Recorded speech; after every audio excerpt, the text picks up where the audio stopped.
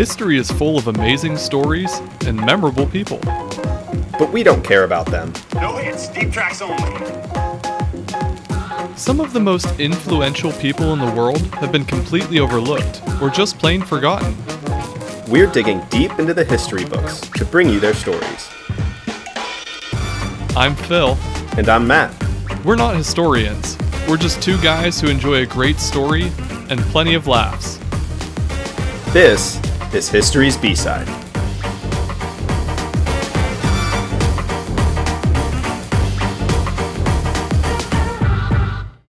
Today's B-Sider is The Pirate Queen. At some point during the last episode, which was Bartolomé de las Casas, I said that I knew what my next topic would be and that it wouldn't be a fun one. Because we were talking about, a lot of slavery and some bad stuff. And I was like, next week won't be any better. But yeah, I decided to change my topic up because, we can't do too many heavy topics in a row. So This episode, I promise, will have less slavery than the last one. Still a little bit of slavery, but less slavery. Less slavery is always good. And my plan was to do a topic about someone related to the Nazi Party, which that'll come down the road. That wasn't going to be lighthearted? That'll come down the road, but I promise this episode will have no Nazis. In light of the Tampa Bay Buccaneers having just won the Super Bowl right before we record this episode will have more swashbuckling and a love triangle. Like Gronk and Tom Brady and I guess Bill Belichick. I don't know who would be the other end of that triangle. A little different than that, but this episode has it all. It'll be a really cool story. And not as depressing. I also feel that, maybe we're coming off as a little too woke, as it were, in some other episodes. Sure I am. We're always taking the side of these minorities and, people that are marginalized. Hey, this is an Asian woman. It's two. Well, pretty much everyone in this episode is Asian, so I don't know if that qualifies as That's fair. a minority in this episode. But I promise, in my solemn oath here to be less woke, I promise to side with the criminal and the bad person in this story. And I promise to make the criminal look like the good guy. And people don't come to the History's B-Side podcast to learn about history. You know why they come here? Because we're hysterical. Yeah, they want to hear about us. Charming. We'll put a little pause on getting to our main story and make this one a little more casual because we need to be a little more lighthearted around here sometimes. Yeah, I agree. Let's start with one of our favorite topics that you and I both enjoy. Beer. Women. Oh. I guess. Yeah, I know. You're married. We get it. You've got your woman. There will be plenty of women intrigue in today's episode. But let's talk about beer. Beer's a safe topic. Everybody likes beer. It is a pirate story, so I feel like the go-to is rum. But it's not a Caribbean pirate, so... Yeah. We should be drinking, I don't know, what's a Chinese beverage? I don't know any Chinese beverages. Sake? Oh, that's not Chinese, that's Japanese. Well, it's Japanese. I thought of that, but it doesn't matter. Beer's good enough. I feel like they probably brewed beer at some point in time. Yeah. It's if not presently, water. So, how do you feel about beer, Matt? You like beer. I love beer. I love beer so much I had to refrain from swearing when I said I love beer. Trying to keep from getting that explicit rating on our podcast. Yeah, I definitely got it in some past episodes, but I caught myself. Have you ever been on a brewery tour? Yes. It's one of my favorite pastimes. Touring breweries. What is one of your coolest brewery tours that you've been on? Honestly, I mean, it's a little bit more mainstream now, but the coolest brewery I've been in is Chicago's Lagunitas HQ. They started in California, but I've been there. I it's love really Lagunitas. cool.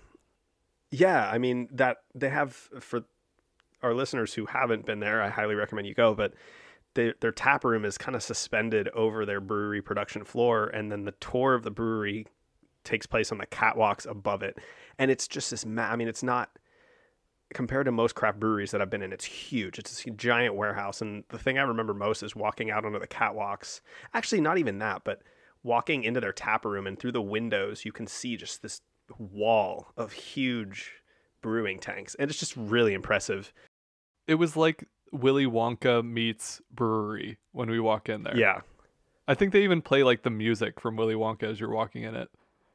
Yeah, the tunnel to the tap room is playing what is that song called? I can't remember what the name of it is. It's one of the themes to the Willy Wonka movie.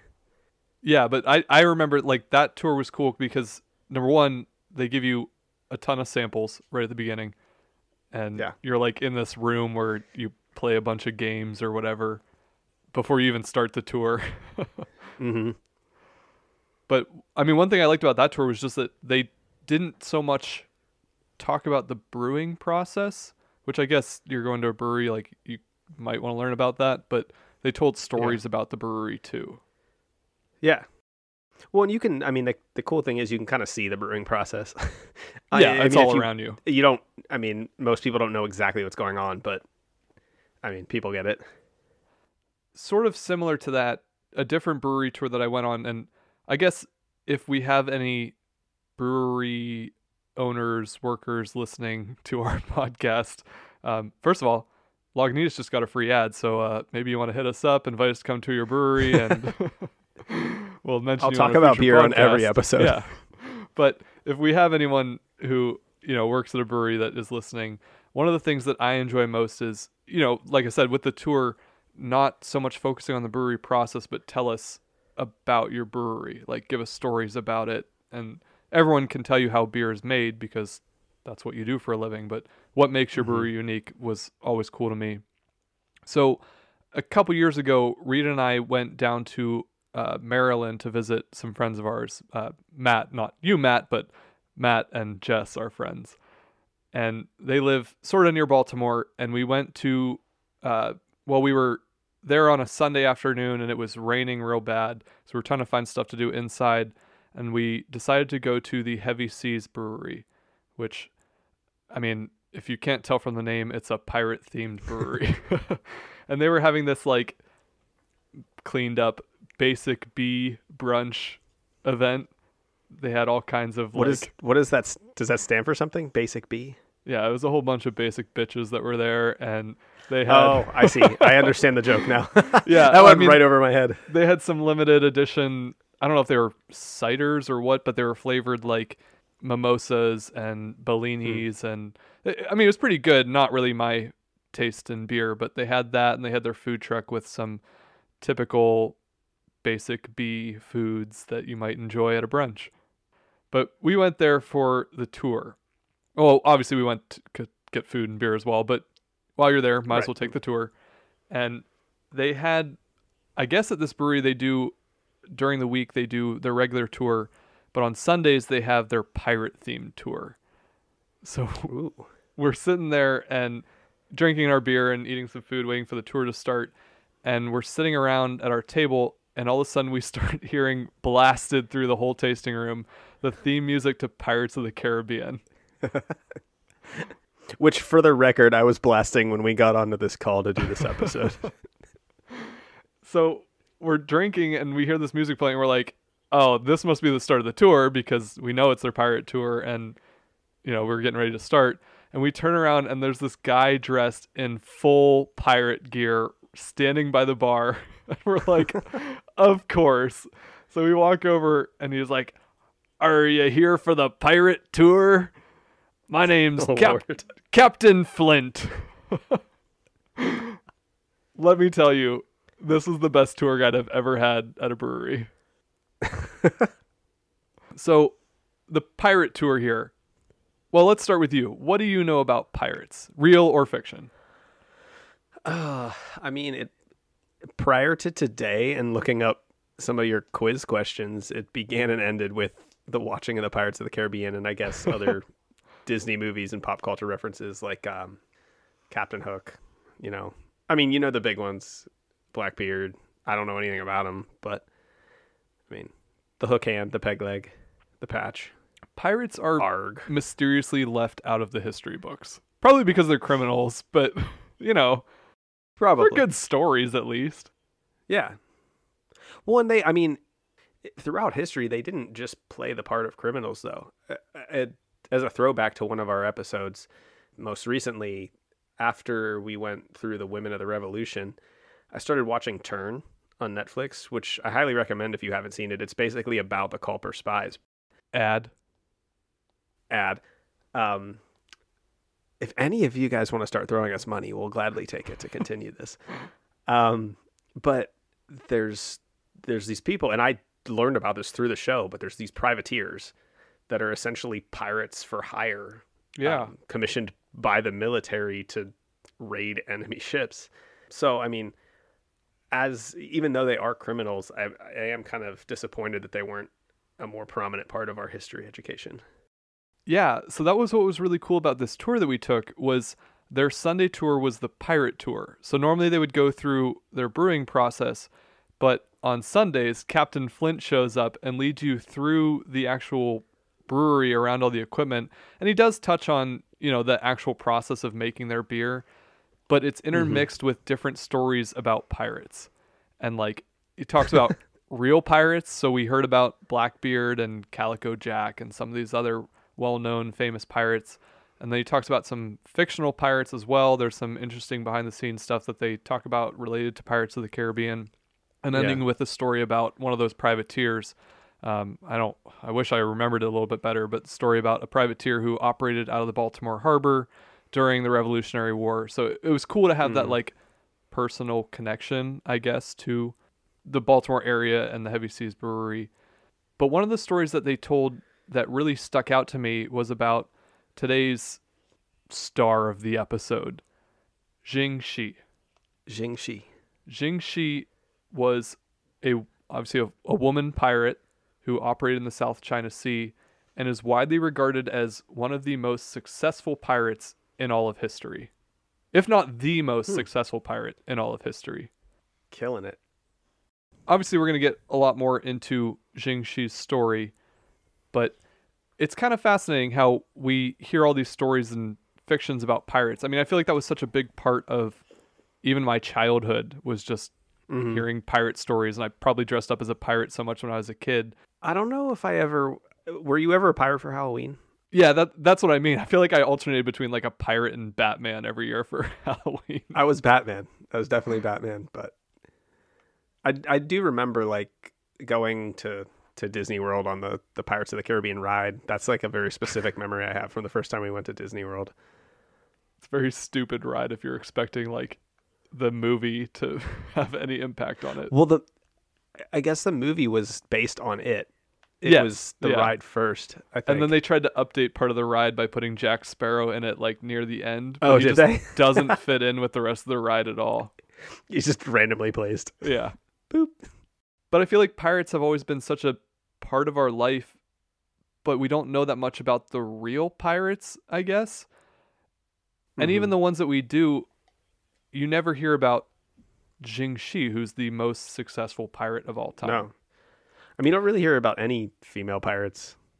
I mean, even as looking this up, if you Google right now historical pirates or most famous historical pirates, she'll show up on about half of the lists that you Google. Sometimes she's there, sometimes she's not, and it's amazing. And I wonder if that's just a cultural translation thing.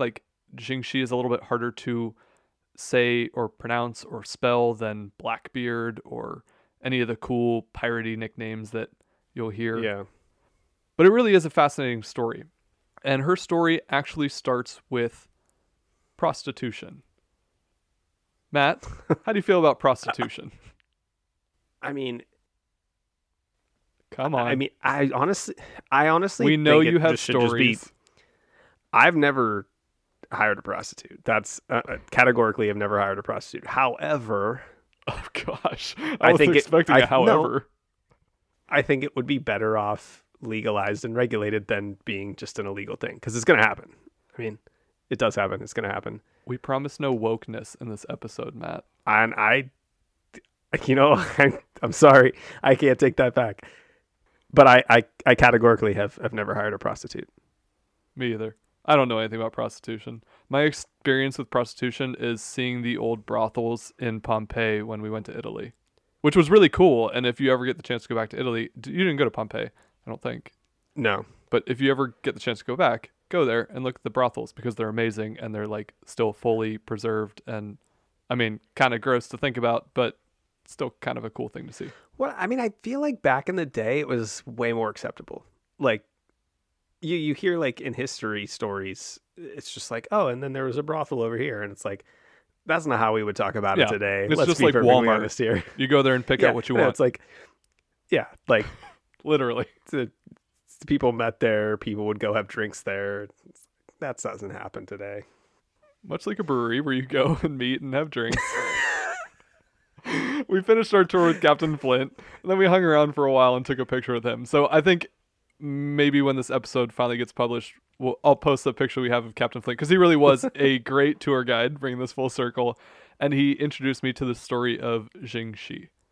So this was a little shorter intro, but we're going to get into the story of our heroine. Is that the right term here? Sure. A little bit of I mean, heroin is shady correct. past, I guess, but definitely a story worth sharing. And I mean, I honestly am excited for this episode, because I think it's debatable whether or not, based on the information you provided, whether or not we can really consider them shady. let's take a break and let's get into it. All right. We'll be right back.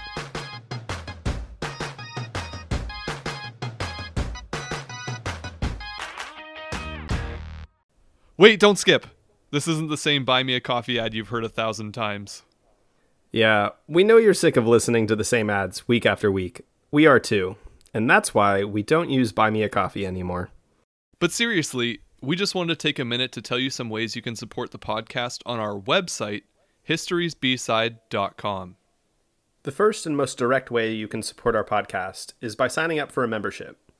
You can join at any monthly contribution level, but we suggest $10 to start. Though, please feel free to pick whatever fits into your budget. A membership will get you access to monthly boneless episodes, show notes, future episode cues, surprise gifts, and more. We also have on there our merch shop, which includes things like t-shirts, hoodies, hats, drinkware, bags, stuff for adults, kids, and dogs, so you can rep your favorite history podcast everywhere you go. You'll also find extras, including free stickers, bookmarks, and postcards. You can suggest an episode topic, or submit a question about the podcast, one of our episodes, or even about us. That website again is historiesbside.com. And now, back to the episode. All right, let's get into the pirate queen, Jingxi. Jingxi was born with the name Shi Yang in 1775 in the Guangdong province of China. She was born during the Qing dynasty. She grew up in a very poor area of Canton, China, and she lived on the streets until about age 13, when she became a prostitute in a floating brothel. 13. Yeah, very young, kind of gross to think about, but as we often say on our podcast, Those it were was the times. That should be on a t-shirt. Those were the times. Oh. People just died. 13-year-olds were whores. It is what it is. We're definitely getting that explicit rating now. You can cut it out.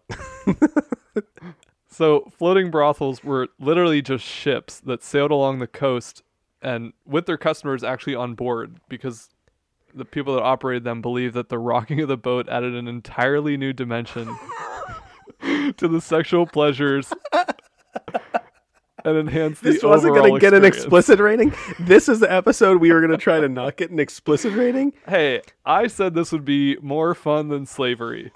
Wait, Have you ever had sex on a boat? No.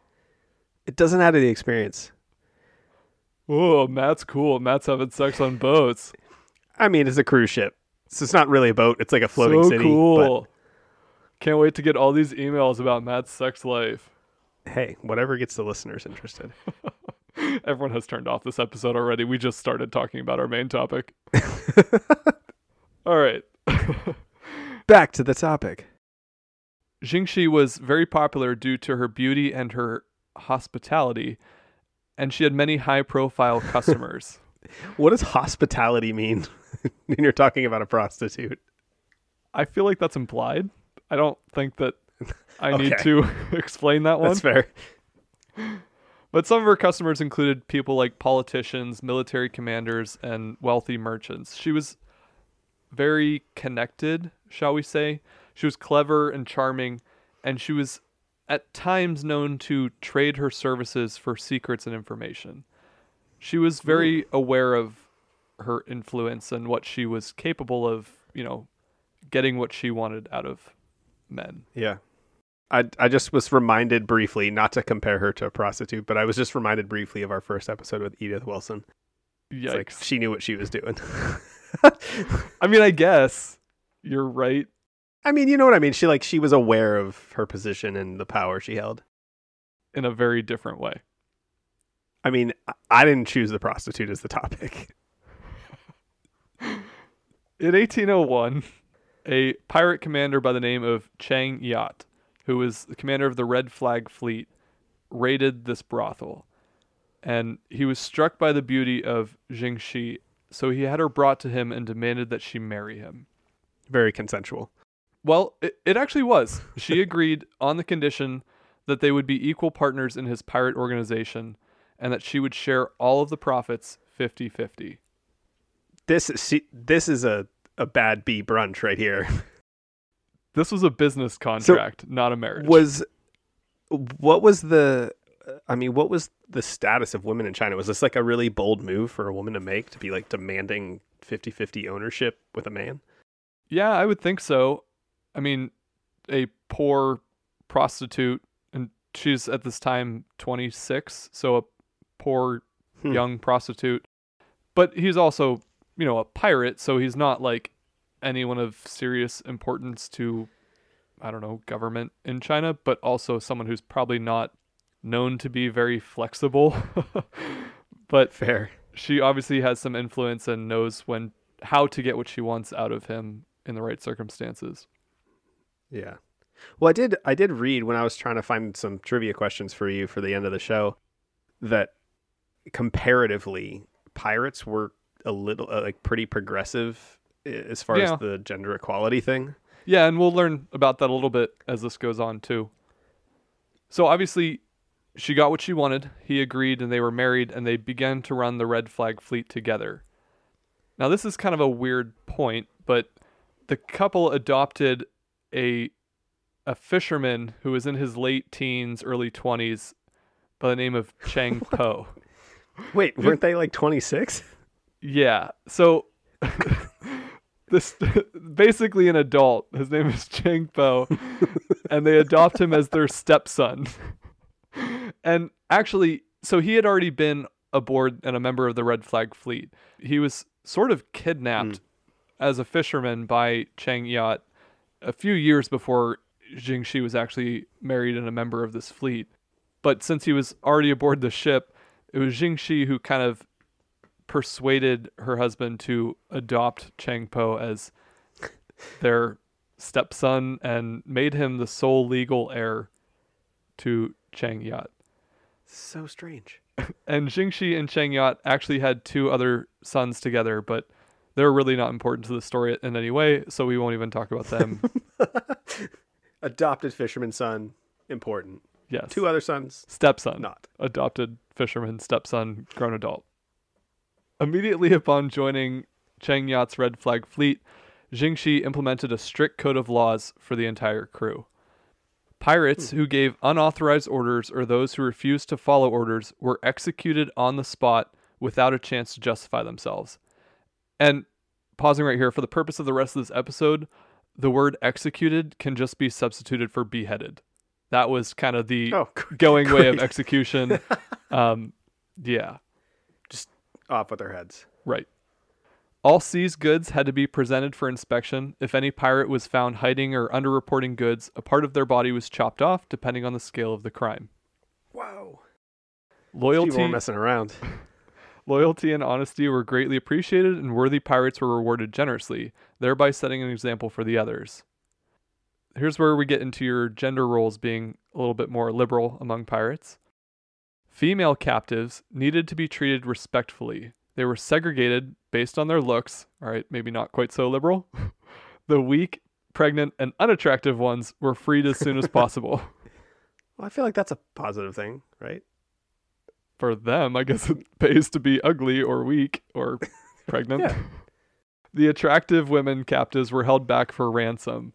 The pirates were Not so given great. freedom to marry these attractive women under mutual consent. Consent is sexy, Matt. See, that's crazy. Like, I mean, for all the brutality, it's kind of respectable. Like, I mean, it's almost like they got it. They were like, you know what? We're going to treat everybody fair, but Kind of makes you wonder if this was a precedent set by Jingxi or if it was common among other pirate groups. yeah. I kind of feel like it was a precedent set by Jingxi. But maybe I'm just giving her credit mean, here. I don't disagree. I mean, a lot of this is pretty surprising. The last part of this was Hold on. Hey, get on the bed. A-hole, get out of here. What the hell are you doing? There's not room over here for you, so you need to skedaddle. Up, I'm leaving all of this in Get the up. episode. get on the bed. Sit, stay. Continue.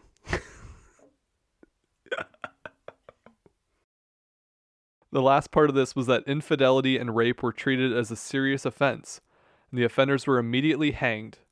Or, in the case of consensual premarital sex, both the offenders were executed. In a few cases, the man was castrated and the woman had cannonballs tied to her feet and was thrown overboard. Oh my god. I mean, I just said like it's kind of respectable. So like decent rules, but don't screw around. She was not messing around. She was laying down the law. So, I mean, was this intended to encourage marriage? I mean, I don't know that I'd say that. I think it was more intended to prevent the distraction of sexual influence, maybe. I mean Because- that's fair. That's a solid. That's Yeah, a, they that is a were- really solid deterrent. They were encouraged to, if they were going to be with someone, they were encouraged to have a consensual marriage and be loyal to that person, and otherwise nothing. There was no, I mean, there wasn't even premarital sex, let alone rape or anything like that. So, like, dudes weren't going around like having the time of their lives over and over and over again with Right. the whole crew. She also implemented some economic reforms. Number one, all the bounty that they collected was pooled with the ship who made the capture receiving 20%, and the rest of it was put into a general fund to be shared by the whole crew. And all money that was collected was used only for the benefit of the fleet to purchase necessary supplies or repairs for ships, rather than being kept by the individuals who found it or pillaged it or stole it or however they got it. Was this followed? I assume it was followed since I assume it was repercussions. followed, otherwise, yeah, the repercussions. And though her rules were strict, the reforms actually made the Red Flag Fleet extremely successful, and it caused other pirate groups to want to merge with them. Is it to be assumed that the laws that the Red Flag Fleet had in place were unique, and that other pirate organizations had less effective rules or different rules? Is there any information on the other groups for a comparison?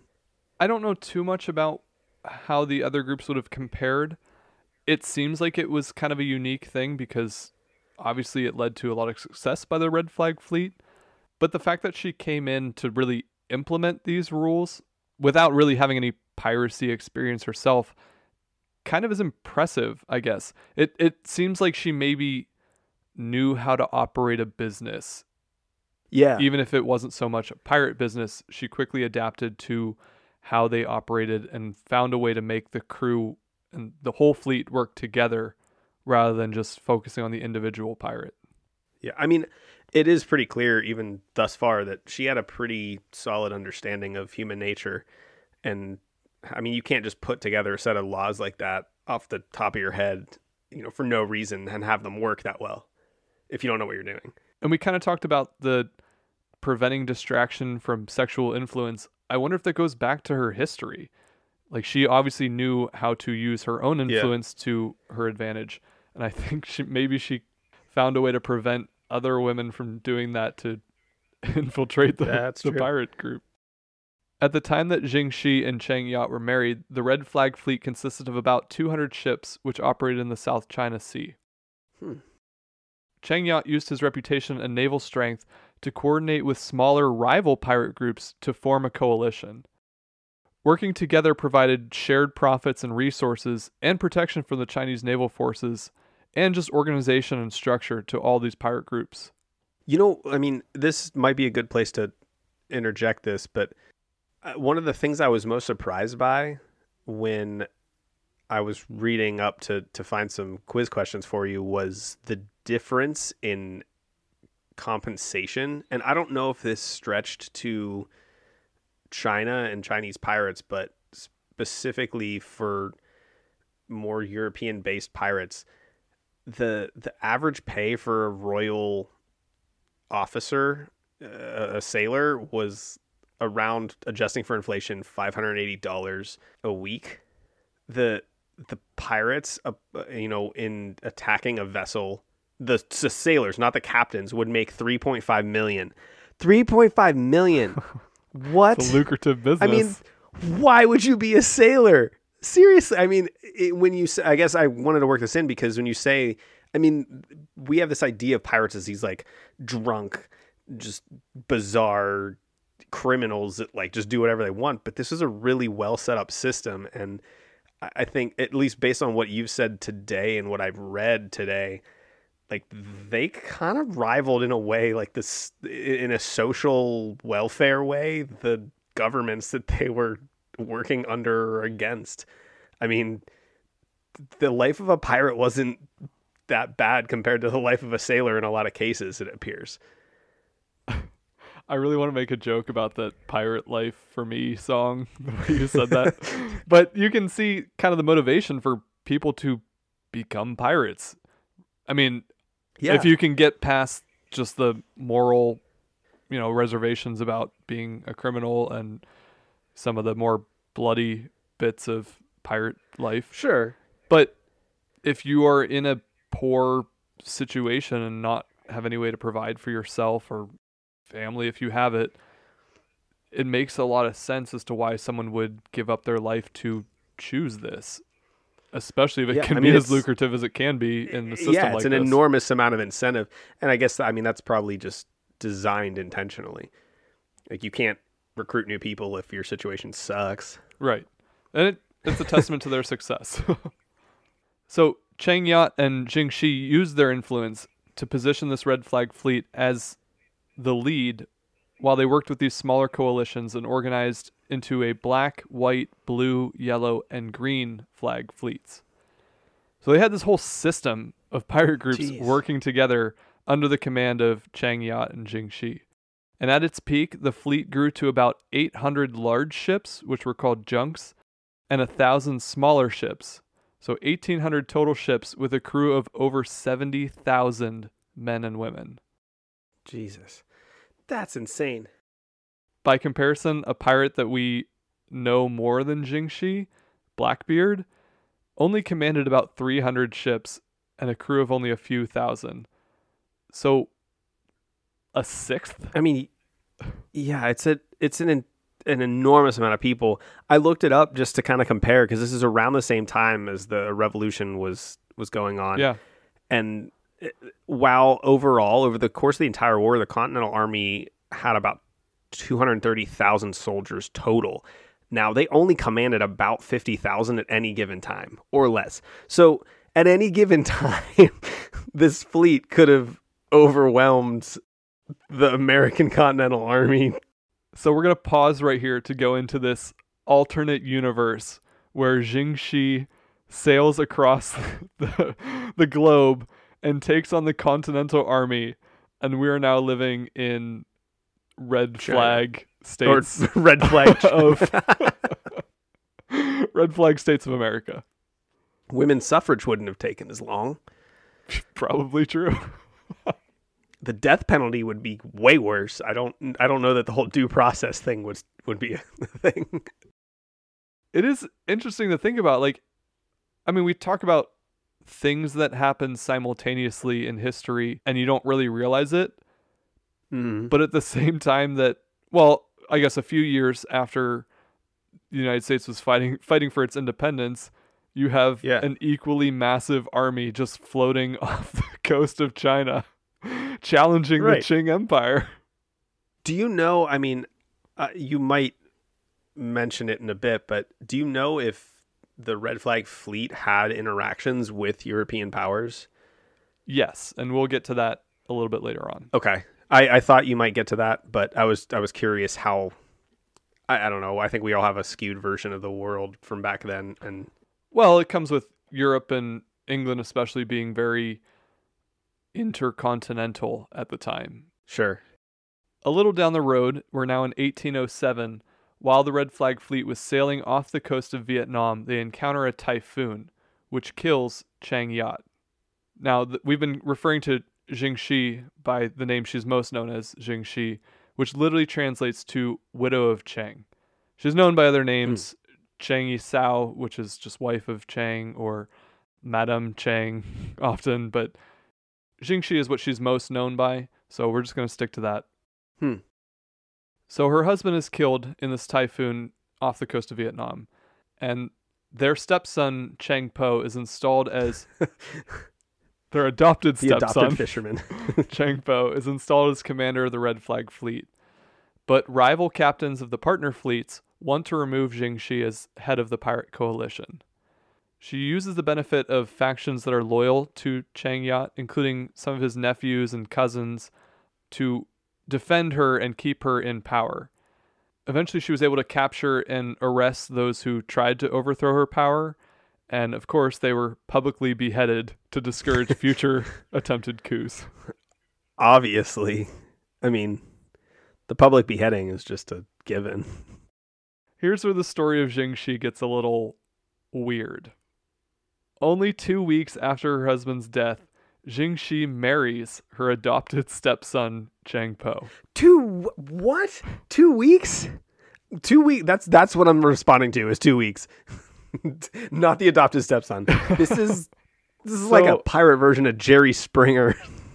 It's weird, but it's believed that she had been having an affair with Chang Po, and maybe that's why she's an adopted stepson.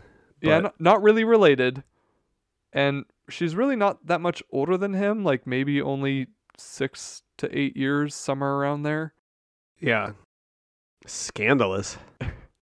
But that's maybe why she so strongly encouraged her husband to make him the legal heir. Do you think she was like in on it the whole time? Like she was from the beginning? She was thinking like, you're going to die and well, that's I'm going what's to get with this curious. Guy? You know, some of the circumstances around Chang Yat's death are a little suspicious. It could have been part of a long plan for Jingxi to eventually consolidate power for herself with the help of Chang Po. What was to keep Chang Po from just taking over power and telling her to get lost? Well, there was obviously mutual attraction between the two. I mean, quickly went from stepmom to husband to husband and partner. Oh, this feels so weird. You're sure this was in China and not Appalachia? Hey, we might have listeners from Appalachia. You said not to be woke. I'm trying to just disrespect people left and right. Let it be known that the History's B-Side podcast does not discriminate against any people. And I don't have a good follow-up to that because I was going to make a joke about like Alabama or something. But we're not going to do that because we are not that type of podcast. And they weren't really related. My family's from Appalachia. I feel like I get to make that joke. Yeah, you should have started with that. Well, I finished with it.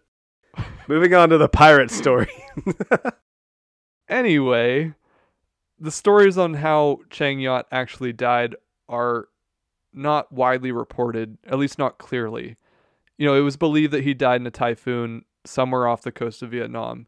Could have been an accident or he fell overboard. Some hint that it may have actually been Jing Shi or Cheng Po who killed him. There's some reports that maybe he died in some kind of a battle. So it is a little suspicious. I mean, we like to assume the best of our heroes and heroines on our podcast, but some of them aren't the cleanest of people. I think many of them aren't the cleanest of people. So it could be a little suspicious. Might have been a little dirty attempt to one day get power for herself. Write to us and decide. Tell us what you think. From this point on, Jing Shi basically ran the fleet by herself. She had Cheng Po in charge of the Red Flag Fleet, but she was in charge of the entire pirate coalition. As they would go on their, let's call them missions, the fleets would raid and capture coastal villages. They robbed markets.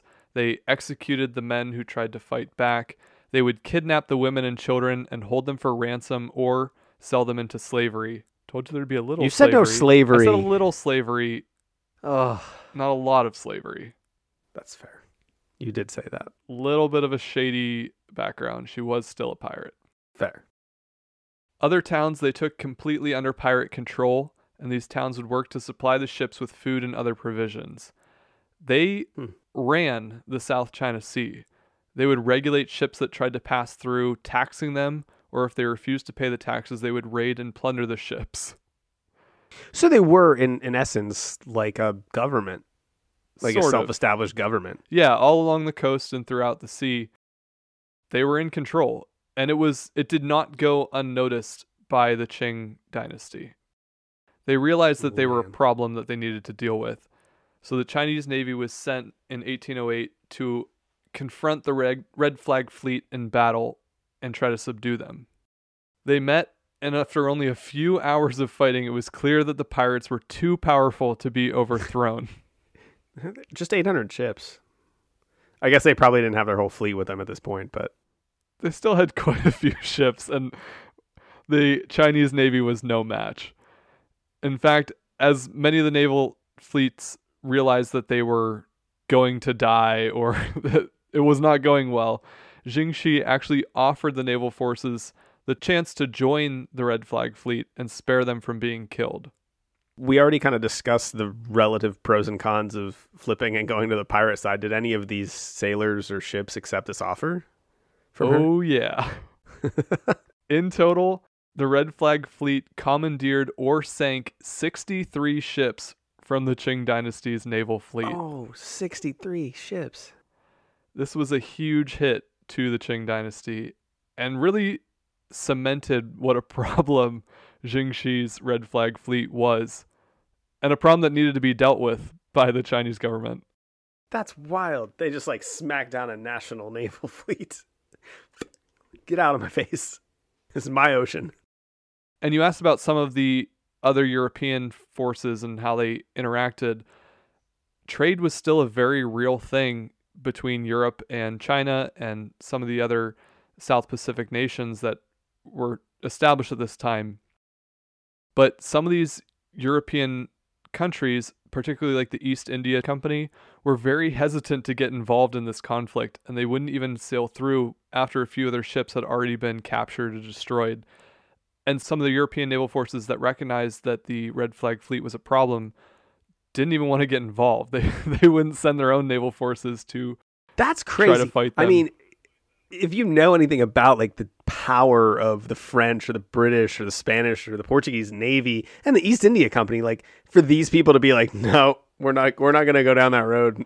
I think crazy. at some point it becomes almost like a business decision. Like, is the profits from that trade worth going over there to fight this naval battle? I mean, that's fair, but geez. I mean, you read about the East India Company and they weren't messing around. Like they weren't, I mean, it wasn't like a little group of boats. Oh, It's The wild. pirates are scary. We're going to let them go. I mean, seriously, I to compare like the brutality and might of what we're used to in colonial Europe to just be like, the silk's just not worth it. Just seems like a really like, I don't know, complacent view to take. I mean, you can see the sheer power here because it was definitely something that they needed to address and a problem that they needed to take care of. But not yet. Well, by the fall of 1809, the Qing emperor realized that there was really no way for them to defeat and remove the Red Flag Fleet from the South China Sea. So they offered a compromise. If they surrendered, they would receive full amnesty. Oh my God. And Jingxi, after having so much success, initially refused this offer. Of course. Why not? But soon after, they were actually under attack by the Portuguese Navy, who had decided to take on this challenge. There it is. Now, the Red Flag Fleet had previously defeated the Portuguese Navy twice, but they came back with bigger ships and more powerful weapons, and the Red Flag Fleet was finally overmatched.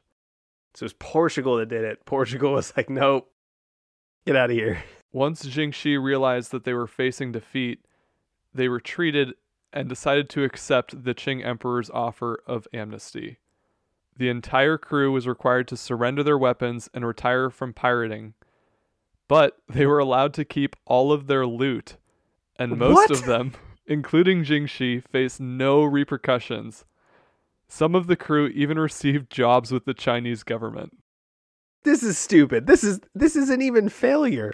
This isn't even surrender. This is just success. This is the most successful you could hope to be as a career criminal in any government.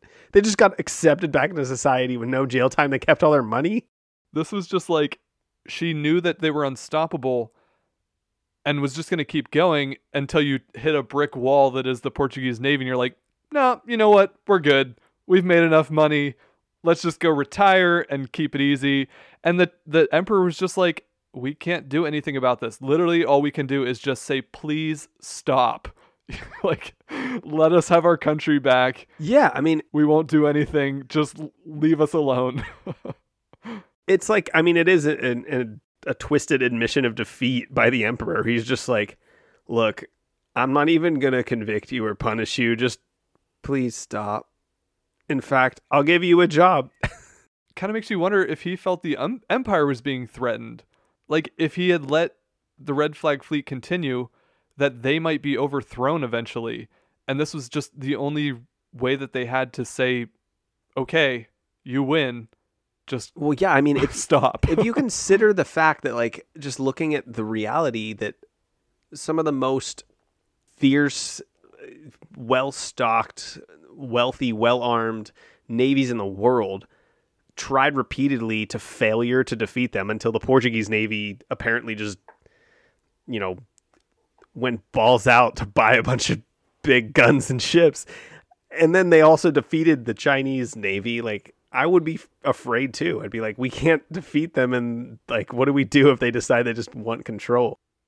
You kind of wonder too if the emperor even knew that they were getting defeated by the Portuguese Navy. I mean, I didn't really find that anywhere, but if they had maybe like rescinded their offer initially and just let the Portuguese Navy take care of them, they could have been fine. But it was almost like she said no and then realized they were screwed and were like, you know what? Remember that deal you gave us? Yeah, we'll take it now. Yeah, now seems like a good time. That's wild. Even better than full amnesty, as a term of their surrender, There's more? Jingxi and Changpo were allowed to retain 120 ships, which they used to engage legally in the salt trade. That's dumb. This is stupid. I don't know how analogous this is, but this is like capturing an entire Mexican drug cartel and then instead of punishing them, being like, look, if you stop trading illicit drugs, you can open up a chain of 120 CVS pharmacies in America. Like, what is that? Not only do they get to keep all their money, they face no jail time, they get jobs if they want them, but now they can keep part of their empire and just trade probably some of the same stuff they were stealing in the first place, but trade it legally. I thought this was kind of funny too. Chang Po and Jing Shi had 2 children together after they retired from pirate life, but Chang Po was actually made a captain in the Guangdong Navy. Well, of course he was. He was like, And he helped them to fight existing pirates. I mean, he used his expertise to help the Chinese Navy.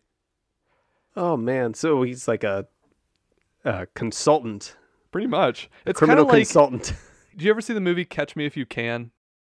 Yeah. I mean, that's kind of what I was thinking. Yeah, like that guy retires from CI. being a con artist and then helps the CIA or FBI or whoever it was find other check fraud and scam artists, things like that.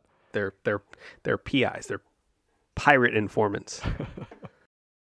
Chang Po did eventually die at sea in 1822, and following his death, Jing Shi moved to Macau, China, and used the wealth that she acquired during their pirate career to open a gambling house and, of course, a brothel. I'm sure. Of course, the innocent pirate queen just opens a gambling house and a brothel. I kind of wonder if she taught her employees to be influential in the way that she was. I mean, obviously none of them turned into these great pirate queens that she was, but she obviously knew what she was doing and was very good at manipulating people. That's crazy. Probably the biggest testament to what a great pirate she was is just the fact that she died peacefully in her home, surrounded by her family at the age of 69. She was never captured. She was never killed. She died of natural causes just from living a very full life and a very successful life. Well, this brings me back. I was listening to an NPR economics podcast, and they actually had one of the more well-known drug dealers from LA on, and he was talking about how, I mean, to be a drug dealer, it's a business, and how you work really hard. You work in some ways as hard as many entrepreneurs do to start this business, but it's a business with no positive end goal. You can't get out. If you don't get arrested, you're probably going to get killed by a rival gang. And it's there's no positive end, and she found it. She managed to be a criminal. You telling this kind of reminds me of, I know it's fiction, but Breaking Bad. The guy went into it to fund his cancer, and then at that point, he couldn't get out. He said he wasn't just trying to raise a certain amount of money. He was in the empire business or whatever. It became who he was, and it maybe worked to her benefit that she accepted this amnesty deal from the emperor, because then she could just be done. Sure she had all her wealth. She didn't have to worry about constantly facing these battles, fighting other pirates or fighting other nations' navies, or even just threats of her partner captains trying to overthrow her. She literally just went back to a normal life. She had her wealth, and she could open her own brothel and gambling house. Well, I mean, she clearly was, I think, a testament, a thought experiment that is a testament to her genius and leadership acumen, is the fact that if you tried to reproduce this today, right, a criminal enterprise that is big enough and strong enough and widespread enough to threaten a major country, the government's power, in a way that would force them to plead with you to re-enter their society with no repercussions, it would be a small nation. I mean, I said earlier, this is like a government, but to do that today, to think about how much you would have to have going on, how organized and how widespread you'd have to be for the U.S. government with the CIA and the FBI and all 4 branches of the military, 5 if you count Space Force, bearing down on you, and you're still so powerful. Space Force. Hey, you know what? We're not going to get into Space Force right now. So I hate this phrase, but in a way, she's kind of reflective of what we consider the American dream, because obviously she's not American, but she was born into poverty in a terrible situation, and she used basically just her cleverness, and I mean, her looks probably didn't hurt, and just her resilience and how smart she was to create her own success.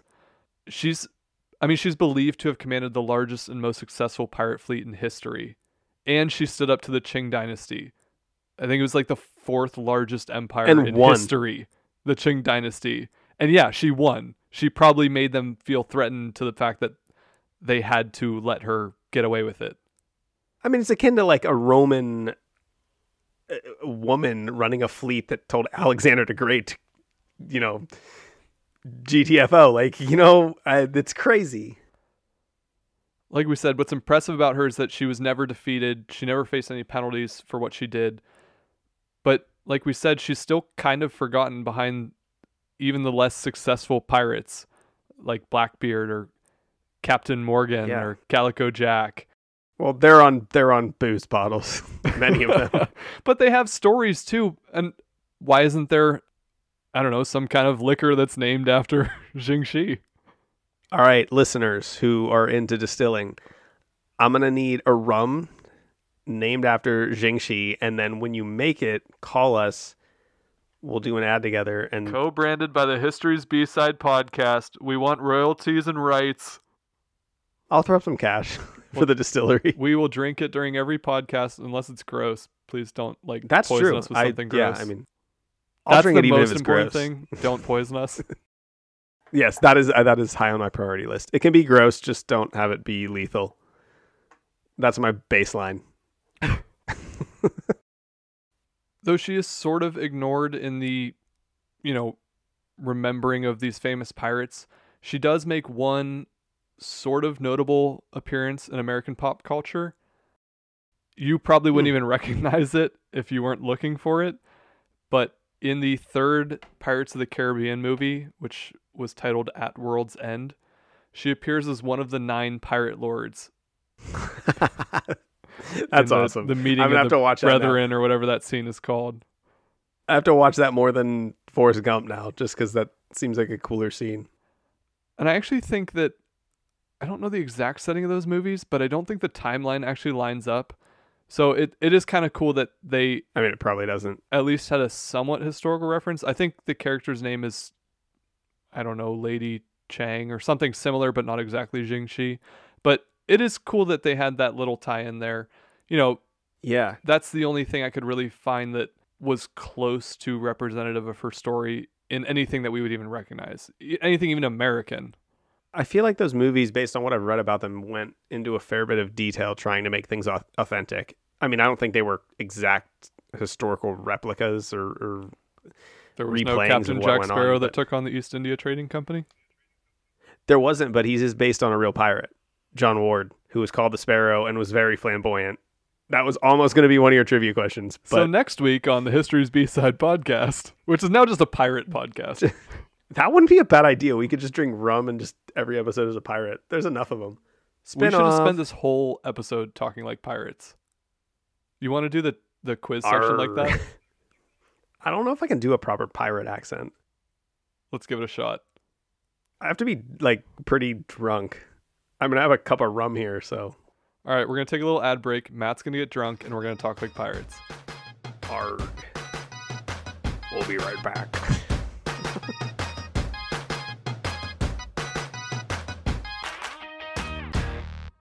Hey, it's your old buddy Rick Garrett, host and creator of Rick's Rambles podcast. Every Monday morning, we do 15 minutes of trivia and fun facts and a feel-good story of the week, memories of the 60s and 70s, and much, much more. Join me every Monday morning, Rick's Rambles podcast, on your favorite podcast provider.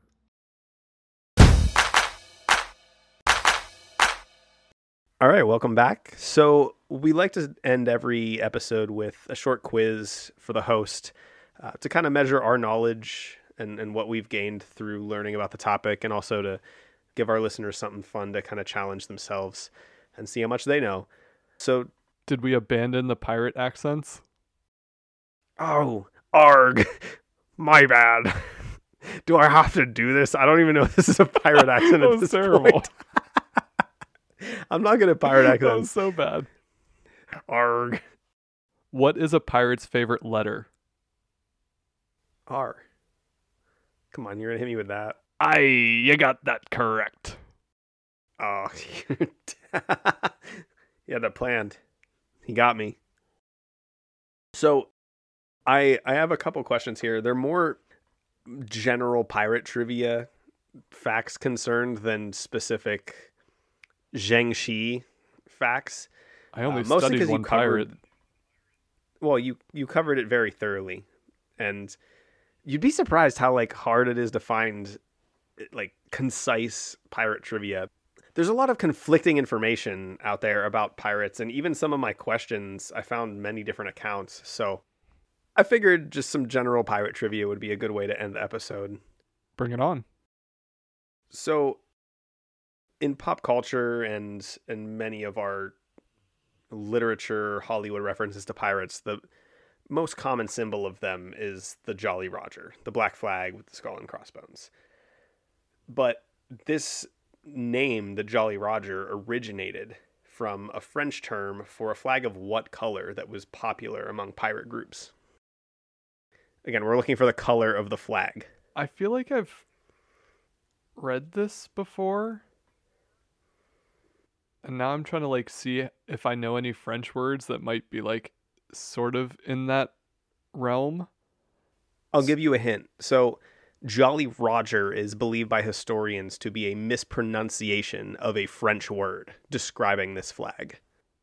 Is it red because rouge, red? Yep. So the French term is Jolly Rouge, which was pretty red, and pirate crews would put up this red flag to signal no mercy, which meant we're going to kill everybody who tries to resist. Bang, So bang. the Anglican English mispronounced this allegedly as Jolly Roger, and that's how it got its name. So One for good. one. It's 1-for-1. My second question.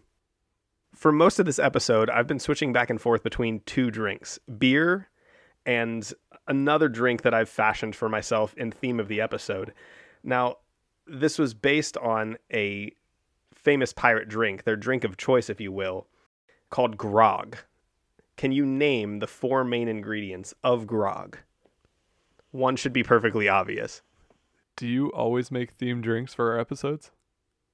I don't. And I mean, you and I talked about doing it for every episode, and honestly, I found this an This is hour like the before we first started episode recording. that we could find an actual themed drink I for. know. I'm so mad. I found this when I was looking for your trivia questions, and I was like, dang it, we could have made this and like talked about it. We need to be more on top of it next time. So it's got to be rum. That is one. Think of the time. I mean, this isn't, it's not like there's vermouth in it. Like it's, Sugar, water, yes, that's 3. water, and I don't know. I got to guess something. You need an acid to balance out the sweetness. Lemon, lime. Yep. Which Lemon. one? Lemon. So the main components were That sounds awful. rum, water, sugar, and lemon. It's honestly not bad. I'm having it cold. It historically was consumed hot. So I also didn't measure out like a recipe. I just kind of dumped in whatever seemed like it would taste good. And to be fair, I'm using coconut flavored Malibu rum because that's what I have. So It's not a it's Caribbean not an pirate. exact. Oh, I get it. I understand that, but it's what I had. I wasn't going to run to the store an hour before our podcast to get a special kind of rum.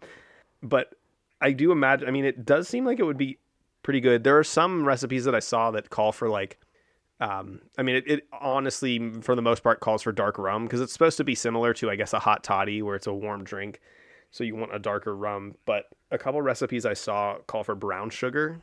Ooh, that'd be good. I was lazy. I just used simple syrup. So you just didn't see any, completely like- made it wrong. I mean, yeah, I made it with what I had in the cabinet. Follow us on your favorite social media at History's B-Side. We will share the recipe and Matt's trash recipe. Hey, you know what? It's all right. I think it's pretty good. Are you buzzed? Is it serving its purpose? It's serving its purpose. It's there you go. It's serving its purpose. It's serving its purpose. Yes.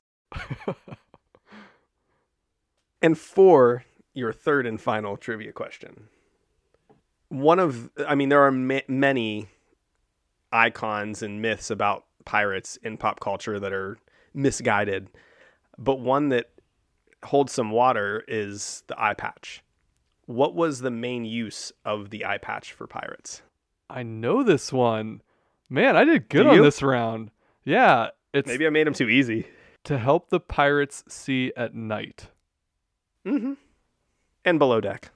Oh, okay. In the dark. That's really what I was going with that. I mean, that's fair. You got it. Yeah, I thought that was interesting. I assumed it was for a more gruesome purpose in that they had just lost like eyes losing in your battle. eyeball. Yeah.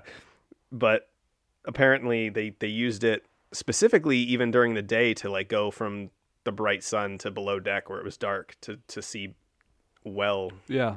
in the lower parts of the ship, which is interesting. I got question 1, question three. 3, and 3/4 of question 2. That might be the Is that the first time we've gotten all of our trivia questions right? I think so. I mean, I don't know what you win. Woo! But yeah, that's the first time one of us has gotten all 3 right. We're getting better. We're studying. Drunk. I'm not drunk. Cheers, buddy.